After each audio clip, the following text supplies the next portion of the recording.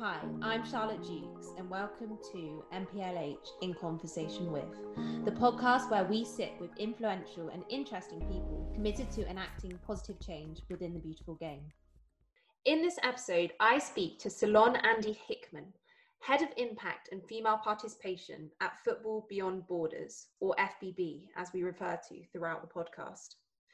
In the episode, we discuss Ceylon's lifelong relationship with football, from travelling around the country's League One matches as a 10-year-old. So when I was growing up, I used to sit in his car and we used to go all the way around the country to all these kind of League One, Championship, League Two games whilst he was scouting. To, importantly, how it felt to be a female player when the FA shut down performance academies for many girls in the UK. But we'd gone from, oh, this is really serious and we're elite players and we're really learning and developing. And now we're back in this environment where we're stagnating. In the episode, Ceylon outlines the importance of the work that FBB does and highlights that many of us consume football from a very privileged position. The work that FBB does empowers many communities left behind by society and policymakers alike, and it focuses on young people. We hope you enjoy the episode.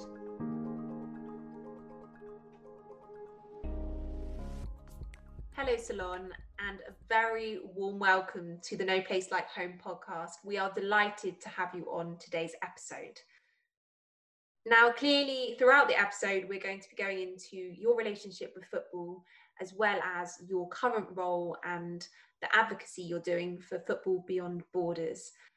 So if we can kick off, where did the relationship with football first start for you? It's a great question and I'm really, really happy to have been invited on, so thanks for having me. My relationship to football, I guess, like most girls and women who play football, I was introduced to football through my dad. I was 3 years old and I started playing for the local primary school, my primary school's team, and my dad was the manager. And had an older brother and he was kind of into football, but not massively. He was more into music. And I think my dad really wanted a daughter or son who had the same sort of passion that he had for football. But that was me starting to play at 3. But I think football had always kind of been in my blood. So my parents, my mum went to Liverpool University. My dad, his first job out of university was managing the student entertainment in Liverpool. So my dad lived on Anfield Road as like a 21-year-old, 22-year-old, and was putting on gigs across the city. And he used to go to like 48 game seasons. He'd be like home, away. Yeah, I mean, he had a ticket for Hillsborough. He didn't actually go, but he was at Heysel. He went to European nights and all sorts. And then my mum was actually studying at Liverpool Uni, and she was working at the club. She was working at Anfield. She was working in the Crown Paints Players Lounge at the time. So she was there like as a waitress, serving all of the greats basically of the 80s. They met, both had the Liverpool thing in common. So when I was born, there was probably no choice about who I was going to support. And I'm very, very, very grateful now in my adult life that I'm a Liverpool fan. No, I've always been grateful I'm a Liverpool fan. Absolutely. I love the club and the culture and the politics and everything that goes with it. But then my playing journey started at 3 years old, and I started to play only girl in the boys team, and never really realised that I was kind of a girl. I just thought, oh, it's just a sport that I love, but I'm also kind of surrounded all by boys, and my friends who are girls aren't really doing this, but it didn't really bother me. And in my family as well, so there's one final like entrenched connection to football. So my middle name is Andi, A-N-D-I, but it's named after a man called Andy King. He was played for Everton in the 70s, late 70s, and he also played for Luton Town. He's from Luton. He was my mum and dad's best friend. I was a bridesmaid at his wedding, and he was always working in football. So he was a manager of Swindon Town, Northampton. He was the assistant to A.D. Boothroyd, and then he was a scout.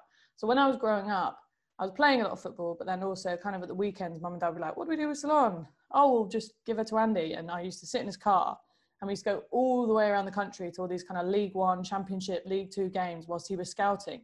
And he'd bring this like 10-year-old girl with him. And I'd be in the car, and he'd be having all these like really long phone calls with different managers about different players. And I'd look at his kind of sketchbook in the ground, and there'd be like hieroglyphics and stuff. And I'd be like, oh my God, this is amazing. I don't know what's going on. And he used to take me to different managers' offices and grounds and all sorts. So he was playing, one of his clubs as a professional athlete was at Luton Town. And then I got signed my first contract at 11 years old with Luton Town at Centre of Excellence. And I played for them for 5 years. And then from there, just went to university, played. Never thought I'd work in football, which is weird considering all the stuff that I've just spoken about. Probably did look more obvious than I expected. That's kind of been ever since. I really don't think my life would have not involved football.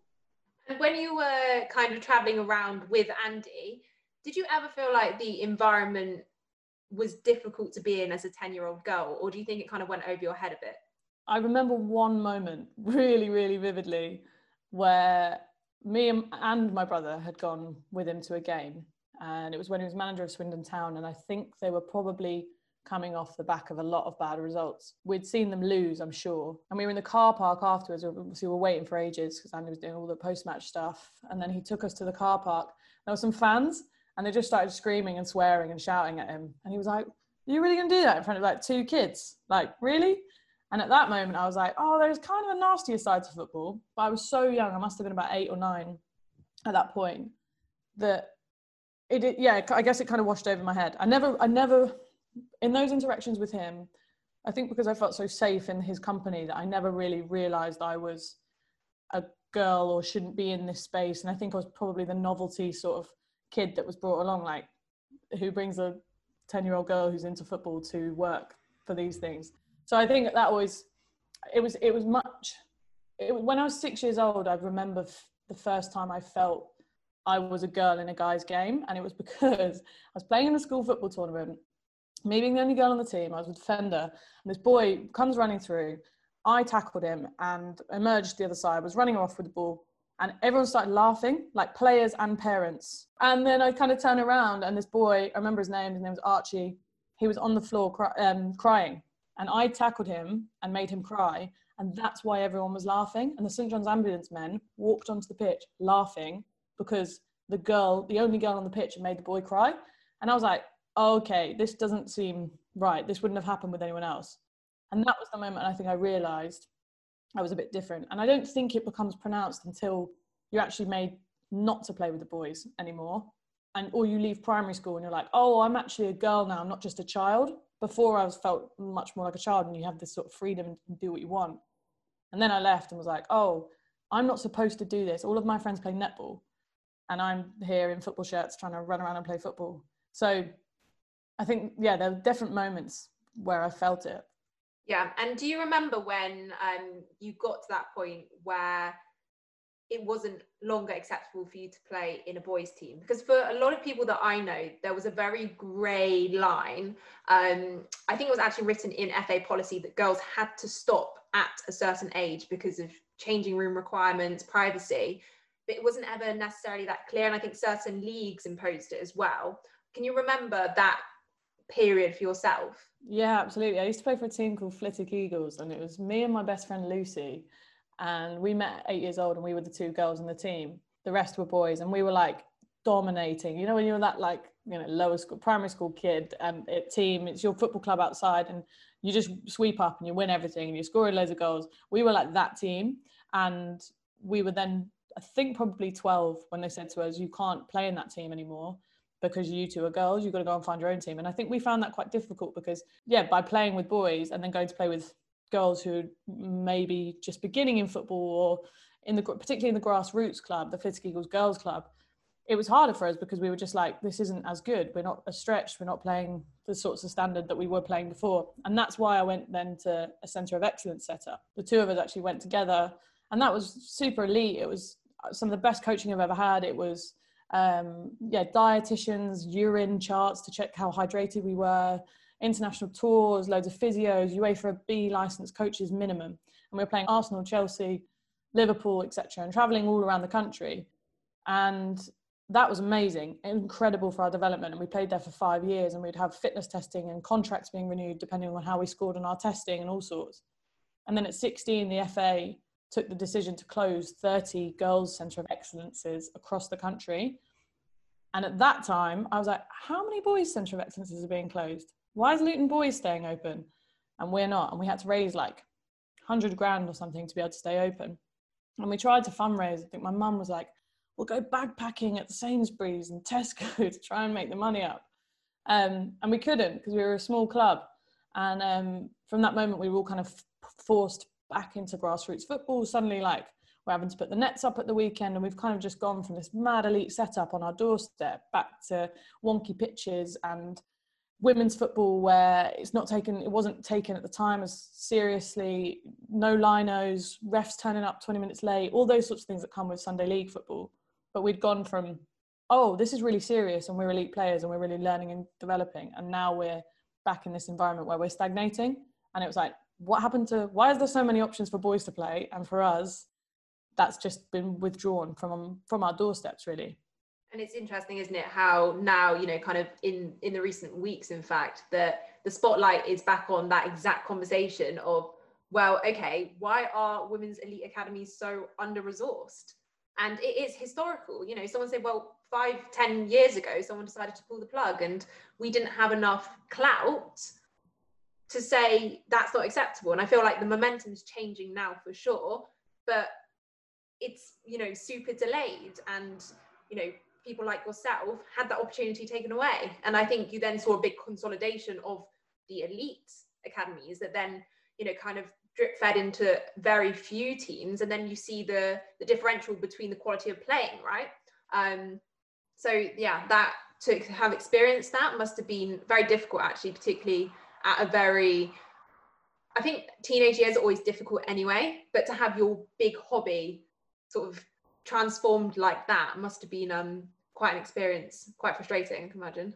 Definitely. And I feel very fortunate that I've come back round to the game, and that barrier at 16 didn't push me away from it. And that's probably because of the sort of the capital, the cultural, the social capital that I had through my family, through the stories that I've told already, that it was so embedded that it allowed me to come back. But I did drop out of football for that year I think I was in year 12, and I was like, no, studies are more important. And that's coming from someone who's played since they were 3 years old, and it's been everything and had given so much structure to my life. And even then I was like, well, I'm not going to play for a year because there's nowhere for me to play. I have all these protective factors that allow me to continue accessing the game, to come back round to it, to know that it's always going to be there for me. Imagine how many, for every one of me, there were 10 girls that didn't come back to the game. And that's horrendous to think of how many girls were pushed out at that time and how many girls will be pushed out now because of the academy closures, and the fact that, well, even there are so many structural barriers for girls to be able to access football, elite football particularly. And like you said, it gets concentrated in where the power and the money is in the men's game, and suddenly there's very narrow paths to development. And despite, I did work at the FA for a year and I delivered on the women's football strategy to double participation till 2020, and there is so much good work going on in there, but my fear is that it's work for, when we're thinking about the elite game, it's work for girls who already have what I had growing up, which is a minimum of a supportive parent that can get you to training, access to a car, lives in an area where there's a setup close to them. Because if you are a girl from London who might not have that, but is 12 years old, and yes, apparently there's loads of clubs, Arsenal, Chelsea, etc., but they're all in the sticks. They're not, if you're inner city London, you're not going to be 12 years old getting on public transport to go out to Cobham or to go up to Boreham Wood to go and train 2-3 times a week. And if you don't have a parent that's putting you in the car every night to take you there, sit at training off until 10, 11 at night, getting you home, getting you ready for school the next day, there's so many structural barriers for girls to access the elite football that unless we have people in the FA leading on this strategy who either come from these communities or know these communities really well or look like the people in these communities or listen to these people, they're never going to have a true reflection of what the barriers are and what life is really like if you want to access football. And they'll make decisions and they'll design systems, they'll design approaches that aren't for the girls that are for the girls that will always access football. And that's my fear. And I think the FA needs to change internally, and the FA needs to listen more. And I think there are definitely strides towards it, but the recent events of the academies doesn't help. It doesn't also help with the reputation of the FA as well. So yeah, I just think there's a lot of work that still needs to be done if we're serious about, I guess, changing the face of women's football, which is super white, but also ensuring that every girl, no matter what her background is, no matter her socioeconomic status, whatever, can access the elite game if they're good enough to. And at the moment, I just don't believe that exists. Yeah, and I think you touch on really important points there, that a lot of people see football as a game that people turn up to and leave, because, as you say, a lot of us have grown up in environments that is the case. And, you know, we have parents who aren't working on the weekends, which actually is very contained in our own little bubble of comfort, because it's not reflective of the real world necessarily. And I mean, you work with Football Beyond Borders, that I feel like are an organisation that are trying to provide solutions to a lot of these barriers. So I'd love to hear, you know, a bit about your role there, and how you came across the organisation, and we'll go from there. Yeah, it's a good story, actually. I think one of the things we talk about often at FBB is that, like, people who come to FBB never get in on like their first go. Basically, we're all pretty persistent, and we kind of stay in contact, and we'll apply for a role and not quite get it, and that sort of thing. And that is exactly what happened to me. So I was in my final year at uni, and I was studying a degree called Human, Social and Political Sciences. And in that degree, I was studying the sociology of education and politics and gender, and I was playing for the university football team. And all of my family are educators, really. So my mum was a head of sixth form in a school in Luton. My grandma was a teacher in a school called Stantonbury Campus. My great-grandma, my great aunts, everyone's a teacher, basically.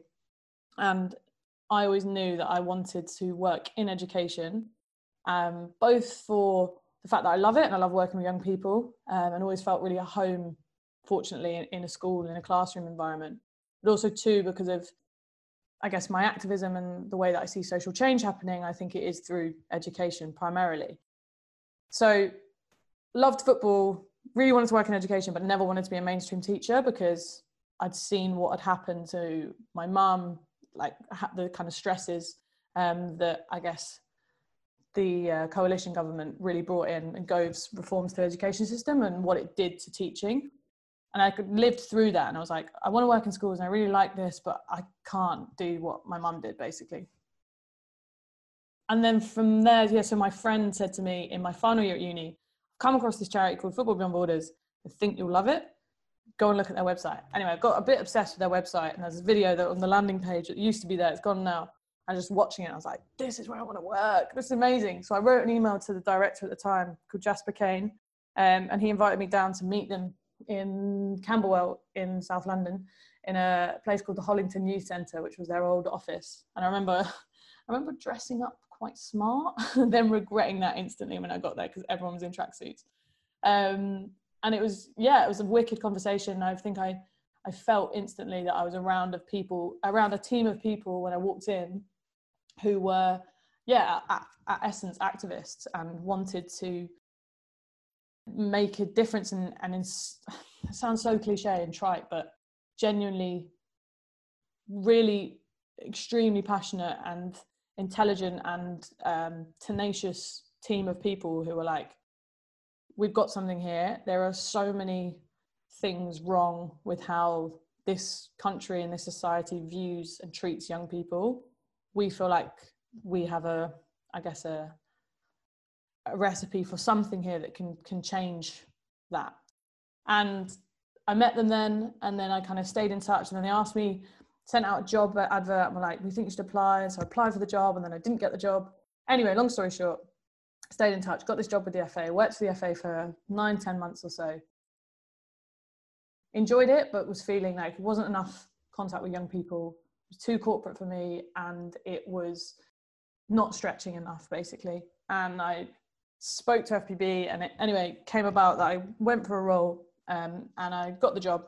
And that was in August 2018, and I just haven't really looked back since, I guess. And I came in at the time when there were the FPB had always tried to work with girls in the past, and they'd done it in various different ways. But I think, I guess they won't mind me saying it, but they were a kind of a team of men who always had the right intentions and the best politics, but were like, we don't quite have maybe the networks or the skills or to really know how we can do this most effectively with girls. So I kind of came in and started just running 3 girls programs, one in Peckham, one in Tulse Hill, one in Croydon.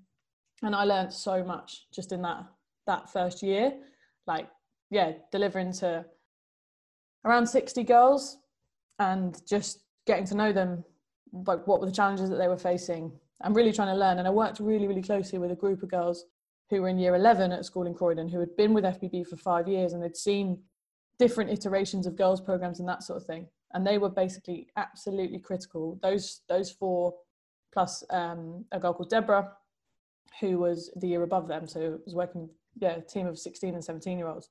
And we would meet basically every Friday and we would just sit down and be like, what do girls need from FBB? How do we ensure that we are providing the best possible support for these girls to get on in education, to stay in school, to develop kind of the social and emotional skills that we think are really important for young people to thrive and build relationships, and also to do well in their studies and to play football? What do they need from us? And we basically just designed as we went along each week, sessions, program, the ways that we would relate to them, and take them on trips, etc., and just learn continuously through that year, which then led us to a point to be able to get funding from Nike, were the original backers of the girls program, and we managed to treble from 3 programs to 9 last year, and now we're growing even more each year. So yeah, it's been a massive journey and a massive learning curve, and I think there's so many sort of intricacies and differences between girls and boys who are teenagers and their relationship to football, but also the challenges that they face are so different as well. So we knew that you couldn't just pick up something that was designed for boys and get it to work with girls. And we're still on that journey, definitely. But I've made huge progress, and now we've got around 200 girls in the program, and with a view to growing that even more next year. Yeah, and when you look at FBB online, it's very clear that you do have programs that cater for boys and girls separately. Now, you mentioned you kind of did a lot of on the ground work to find out how those needs differed. Can you say quite generally, kind of an overview of what the fundamental difference is between what boys would need from FBB and what girls would need? Obviously, there's a lot of overlap, nevertheless, but I guess you can kind of see some key themes. Yeah, definitely. And I think it's hard to have this conversation without falling into generic stereotypes about the differences between girls and boys. And I think I came into the role in a really interesting position of doing a lot of gender theory at uni, and theoretically really being like, gender differences are super socially constructed and it's not helpful to talk about them because actually they're just a projection of what society is, and gender is just performative, etc. But yes, whilst I still believe that is true, it doesn't mean it doesn't have real material, like tangible effects in a young person's life.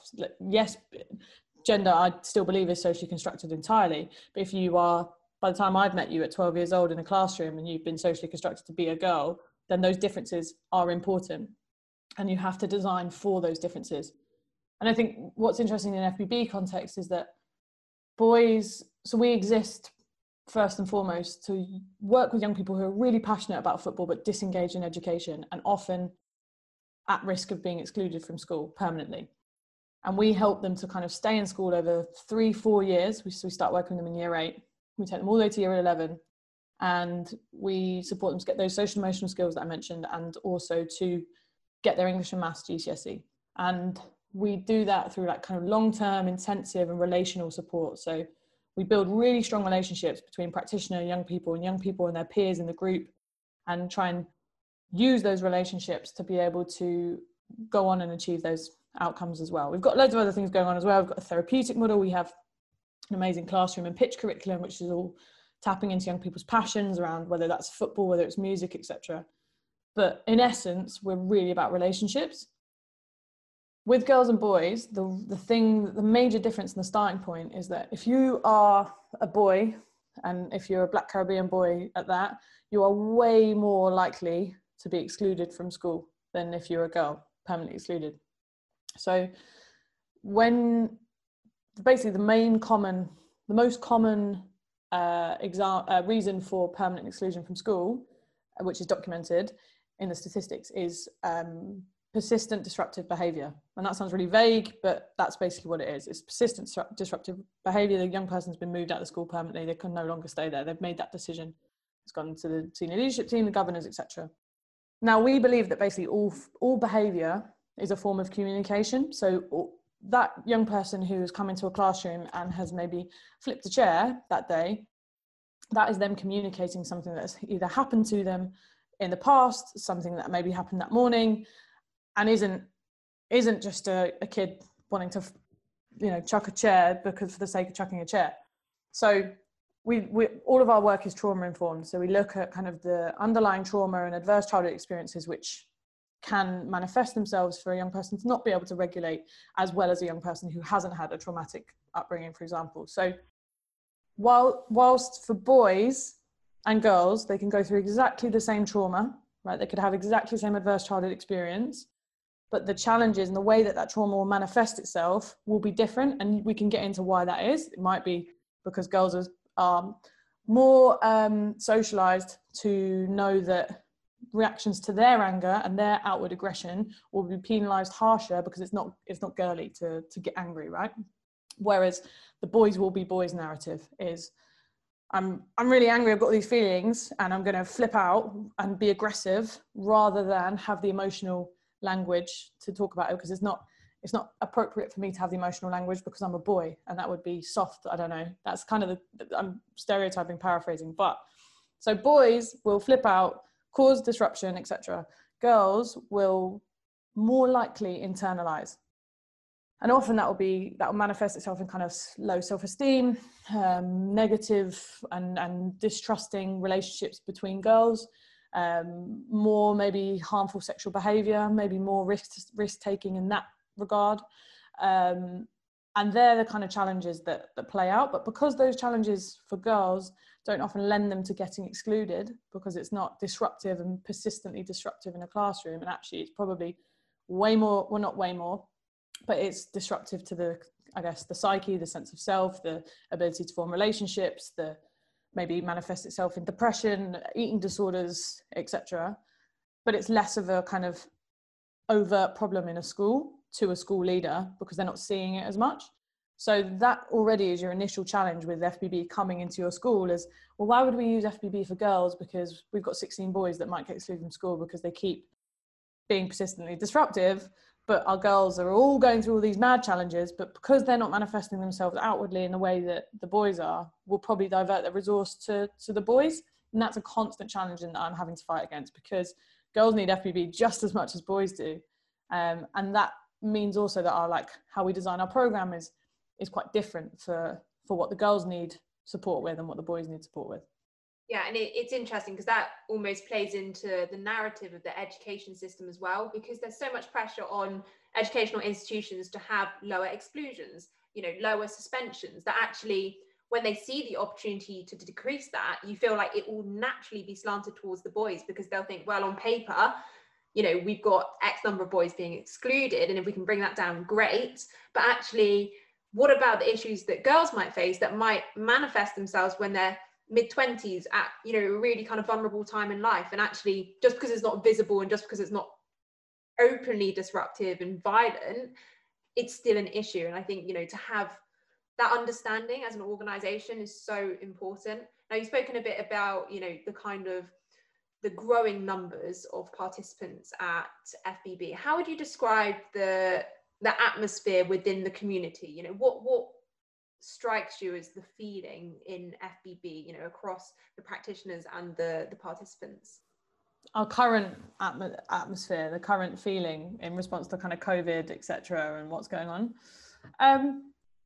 With FBB, there is always a real presence of optimism and hope, because we all get to work with young people every day who just instill that in you. And you can be working with some of the young people who have had some of the most unimaginable and difficult circumstances to grow up in, yet you can have these incredibly transformative and meaningful moments with them every single week. And whether you're one of our therapists, being allowed into the inner psyche of a young person, that's such a privilege, or you're our project lead who is out there delivering some amazing projects and hearing young people's take on the world at the moment, there's an unlimited resource of hope and optimism and creativity that if you don't, I envy, well, I don't envy, no, I feel sorry for anyone who doesn't get to work with young people, because they are that endless source of hope and optimism. So we get to see that, but then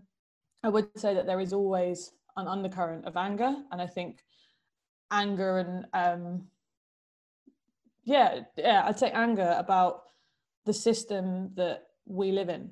And I think at FBB, one of our challenges and continual things we have to push for and remind ourselves of, that this is also important, is yes, the day-to-day work on the ground every single day with these young people that's transformative, but we also have a duty to these young people to lobby and to really challenge the system that they're being put into and that is treating them the way that it is. And by that I mean our education system that we've talked about, and the scrutiny on these young people's results being that thing that determines them in life. And that's why we're so clear at FBB that it could be really easy for us to just say, look, we'll use football to get kids their English, Maths, GCSEs, boom, done, they'll be fine. We know there is so much more to life than a grade 4 on a piece of paper at the end of year 11. We know that that's important because it's a protective factor. It can allow them to go on and take the next steps that they want to. But what really matters to us all is our relationships. They're what make the world go round. It's what we've seen through COVID, is that everyone is so upset and angry and suffering because they can't see the people that they love. And what our theory of change is that to build those relationships and to be able for young people to go out and have these really meaningful and trusted relationships, whether they're with a trusted adult in their life or their peers, that they need a set of social emotional skills, which there's 5 of them we focus on. And they need those to then go out and be able to develop those relationships. So, for example, self-awareness is number 1 for us. It's like, how do we make young people more aware of themselves, their processes, their feelings, their thoughts, their behaviors? And then we look at kind of self-management. How do we help them manage their triggers? How do we help them have the tools and the skill sets to be able to go and navigate different situations?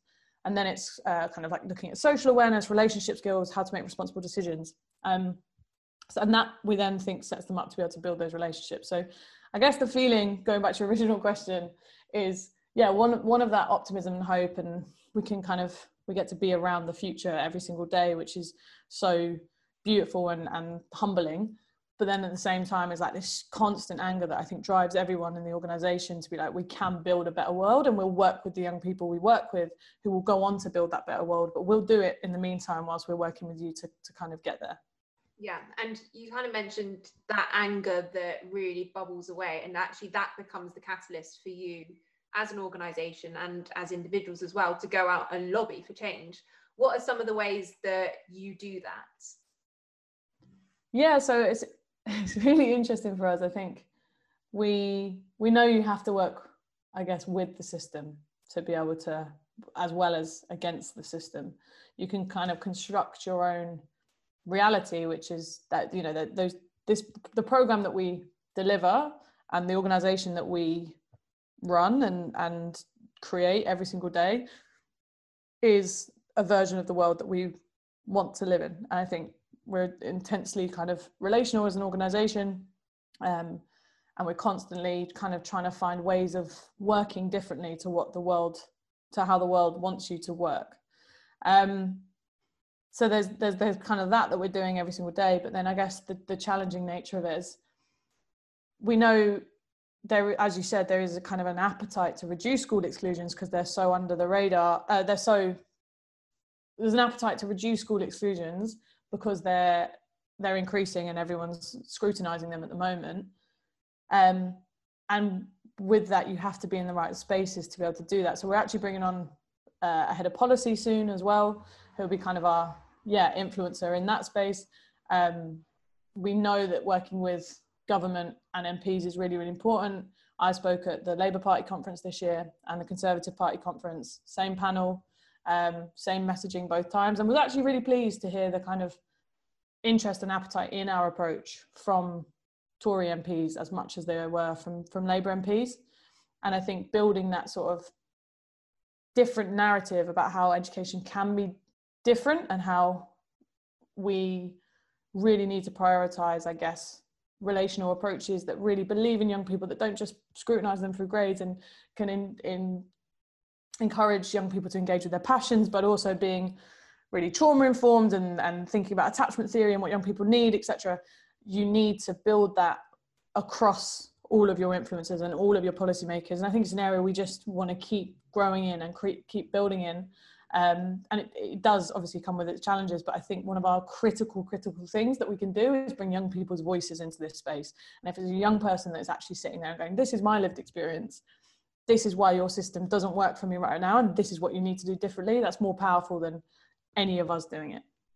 Yeah, and you find there that it almost provides that direct pathway for a young person to start on their journey, and almost the end product is them saying, this is the journey. And actually 2 years ago, I wouldn't have got up in front of a room full of MPs, full of policymakers, and told you my story.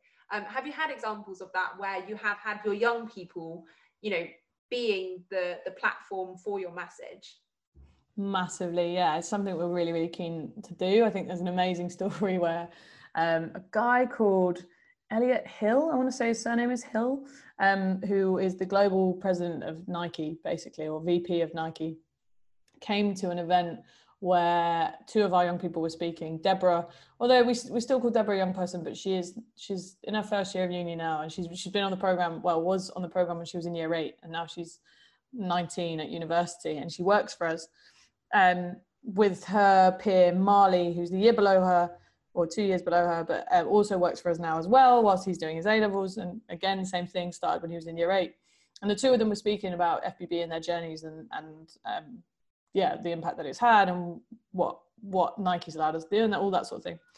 And Elliot Hill was in the audience, and he basically went up to them at the end and was like, you guys are amazing, like I really want to hang out with you more, what are you doing now? And they were like, oh, nothing. And then like Jasper, our director, was like, well, yeah, like we can hang out. And he was like, come with me, I want you to come to the Spurs game, they're playing Inter Milan, and I've got a box, and I want you to be in there with me.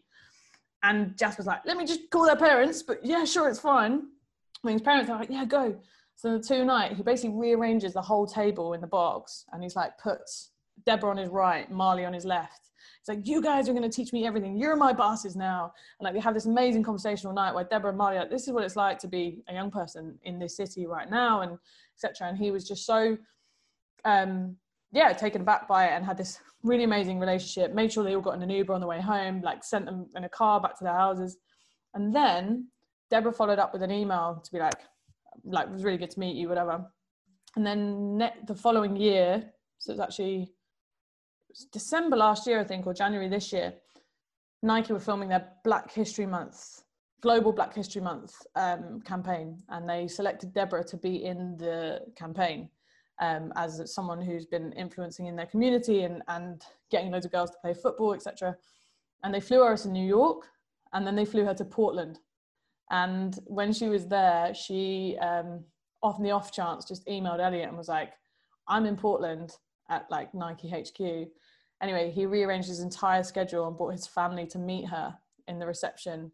And they had this like rendezvous where they caught up and that sort of thing. And then he'd emailed her back afterwards to be like, if this is a lesson, always like reach out, always, share like how you're feeling, etc. And always do reach out if you've met someone. And they just had this, really nice relationship. But like now he's listening to what, a 19 or 18 at the time, 18-year-old girl from South London and her take on the world. So I think, that again proves the power of relationships. Those two young people were gone for a program, like they're amazing young people, but they had seen the power of relationships through FBB, through the relationships that they had with their practitioners, with Brooke, with Joe, all the people that have worked with them over the years. And then they've got those skills to navigate those spaces at 18, 19 years old and feel like, I deserve to be in this room and I deserve to be listened to. And this is what I've got to say about the world, and you're going to listen to me. And they can have that relationship. And then it's like what that then goes on to spawn is just, unimaginable. Yeah, and it's those moments, isn't it, that they can set you up for life, really can. It's that moment where you don't feel like you're the stranger in the room. It's the moment where you're comfortable enough to say, I have an opinion and my opinion counts, rather than just sort of sit and digest and think, if I speak up, is it the right thing to say? Is it the right thing to do? And I think a lot of people, don't get to that point actually through a lot of their life. So it's so good to hear stories like that, particularly, you know, with that powerful platform and brand interest as well. Because I don't think we can underestimate that obviously policymakers, MPs, governments are important, but actually the global power shift that's going into the hands of big corporates is also very important when we are trying to make social change. What kind of experience have you had? You know, you mentioned Nike were actually one of your earliest sponsors of the women's program. For the participants, what difference does it make having a big brand really investing in what you're doing and their program? Yeah, it's a really good question, and it does make a difference. And I think it goes back to like passions led and interest led learning that from young people. I think if you find the middle ground, or go to not even the middle ground, but if you go to a young person and you engage them in the thing that excites them, then they're listening, and they're a sort of receptive, captive audience. And for us, we've used football in usually football is our main thing, right? It's the Trojan horse, we often call it. It gets young people in, it gets them hooked, and then we do all this social emotional and, you know, help them with their behavior for learning, their attitude to school and all that sort of thing. But it's football that gets them in. Nike is one of those hooks, definitely. We are really cautious with how we communicate around it and the messaging that kind of comes with it. And Nike aren't perfect, of course. They're like, you've got kids in Asia making trainers, and I think they're dealing with that, and they, you know, their track record on kind of plastics is good, and they're thinking about the environment more. They're obviously investing a lot into different communities in London and in kind of their key cities around the world. And I think we're cautious with, we know it's such an asset, and there's so much brand alignment and so much exciting stuff that comes with young people and their relationship to Nike, particularly in London. And what they can do is phenomenal, and what they have done for us particularly has been amazing, and their funding has allowed us to do, like I said, funding has allowed us to treble our girls program. And I think with that, we're getting more girls to play football, of course, and they're so generous with kind of what they provide. But then there's also the flip side of it, of us empowering young people to challenge and ask questions. And should brands play huge roles in young people's lives? And is this just a huge capitalist ploy to make us all part of a machine that, you know, and spend all our money on trainers, for example? But if you develop and build and encourage sort of independent and creative thought in young people, they'll ask those questions themselves, and they'll arrive at their own answers with those things. What Nike are doing is putting money into a community initiative that allows us to do things that if we didn't have their funding, we wouldn't be able to do it. And I think they're also aware of that. I think they want young people to ask to challenge. I think if you think about the role that they could play and can and are playing in shifting narratives around young black footballers in the Premier League, and how they've elevated Sterling's voice to the heights that they have, how they've backed Colin Kapp, how they've platformed Megan Rapinoe, like they have a huge amount of power, and it's amazing to see them doing it in that way. And we can use things like that with young people, which is really important. We can then have later conversations as well, because the young people will point it out. They'll be like, well, aren't they just doing this because they want us to buy their stuff?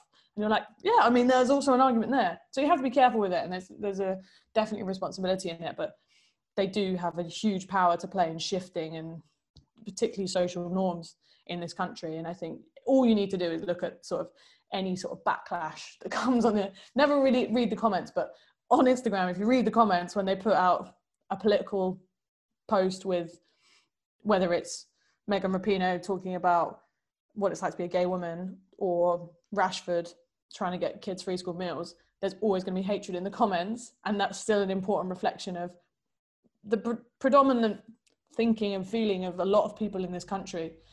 So if Nike can be a role in changing that and putting their neck on the line to change it, then yeah, that is a good thing. Yeah, and you've spoken sort of throughout about the power that FBB has, and actually the fact that you have those open conversations, you have a real sense of community through many mediums. Is there a moment in your time at FBB that you can pinpoint as highlights? There are so many. There are so many, because young people are just endless with that. I guess the one that it's always hard to not just go for like the big showpiece, like set piece events, because they just stick with you so much. And there's so many tiny sort of micro moments that happen on a day to day with different young people. But I will go for the set piece event. During the Women's World Cup, we ran a project and a campaign called The Women Who Changed the Game. And it was about the fact that young people don't learn enough about women in school, in the history books, in TV shows, etc. What kind of women's history is not really there, and particularly global women's history. So we like each group took a nation that was competing in the Women's World Cup, and they researched a woman who'd shaped that society in some way. So one group, and the group doing Nigeria, picked Grace Alele Williams, who was the first woman to run a university in Nigeria.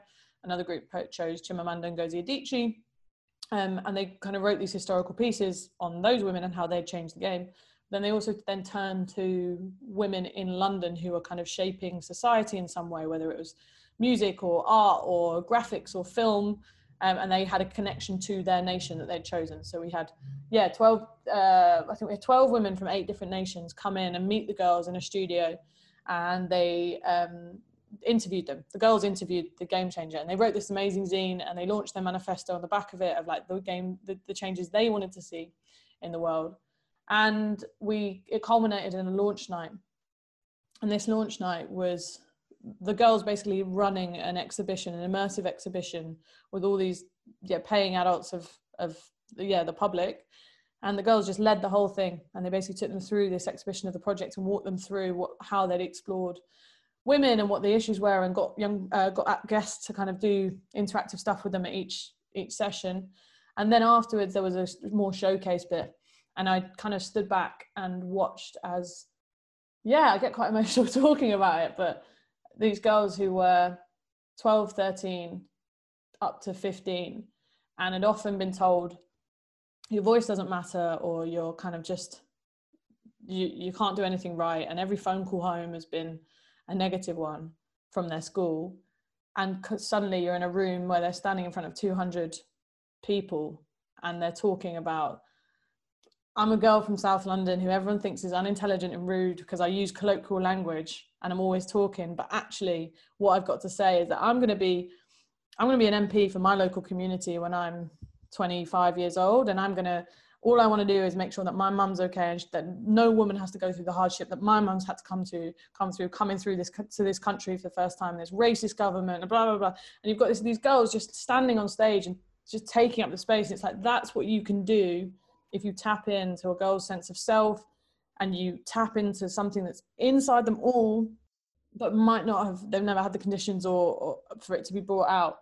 I think that for me was like a dad. That was it. Afterwards, one of the dads said to me, like, I look at my daughter differently now. I didn't know she was capable of that. She can go on and do whatever she wants. She's always said she wants to be a lawyer. I've just seen her stand up on stage, and I genuinely treat her more like an adult woman now. And I was like, wow, for that to have that sort of impact with her and what that means she can kind of go on and do is like, I think definitely a huge highlight. And the girls still speak about it now as something that they'll never forget. And I think just being part of that and witnessing it was a massive highlight. It must be amazing then, you see, a shift in the perception of their closest environment as well, because I think quite a lot of those narratives, if they're fed to you every day about, okay, maybe you shouldn't go for law because actually there's not a lot of people in law that look like you, and actually be safer doing this, and it's with the best intention, and it is a social norm to do that because you want to protect your child. And actually, to have those closest to you, whether it's an educator, whether it's a family member, being able to see that child in a different light because of FBB's support. And obviously it's a lot on the child themselves, and actually the self-discovery that they've gone on to enable them to do that will change someone's life trajectory, because it will stop them from saying no to opportunities. It will lead them to send that follow-up email to the head of Nike because they feel like they can back themselves. And those shifts in attitudes for an individual can change their whole sort of life prospect. So it must be incredibly rewarding to be in that environment and kind of be a part of the fabric itself. Now I have one final question for you before we go, and it is, if you could go back to the day that your academy was shut down, and give your past self a piece of advice, knowing what you know now, what would it be? That is such a big question. Someone asked me this question the other day, like, what would you tell your 14-year-old self? And it was actually, don't give up street dancing. You really liked street dancing. And I had to choose between football and street dance, and I chose football, which I'm glad I did. But why didn't I keep street dancing? It was so much fun. What would I say to myself on that day? Something super cliche, but like, life has a really funny way of like, the things that matter and the things that kind of orbit you. Some things won't be in orbit at some time, but trust that they will come back, and trust that if it's written, it will happen. And I think with me at that time, it was like there was so much anger around that decision. And I remember writing to like the press and trying to, like, as a 16-year-old, get an article in the Guardian, and like no one cared, obviously. But that was all part of this journey to become in a position where I can now work with girls and see the same sorts of things playing out, but have so much more agency, both individually with them and also structurally at systems level, where I can be like, this isn't good enough. And I think trusting that everything happens for a reason is so cliche, but I do genuinely believe that, yeah, the things that are meant to happen will, and they'll come back to you, and just to trust in that process. I think that actually makes so much sense, because like, just because it's not visible in the orbit at the moment, just because you can't see it from your telescope, doesn't mean it's not hiding around the other side of the planet, that kind of thing, and it will come back round. You made the metaphor much better. we can somehow mix those two up. Co-created. Literally. So Long, thank you so much for joining us. Your insights have been fantastic. I'm just really excited for everyone to listen, and I guess get a view into maybe the part of football that a lot of people don't see, and actually have the privilege not to see. And I think that's just as important for you guys, you know, for yourself as an individual, and for FBB as a platform and organisation, to show the world and actually get people advocating and donating as well, and hopefully it instigates some action for the MPLH audience too. So thank you so much for your time. Thank you so much for having me. It's been a wicked conversation. For more of our content, both online and in print, visit mplhmag.com.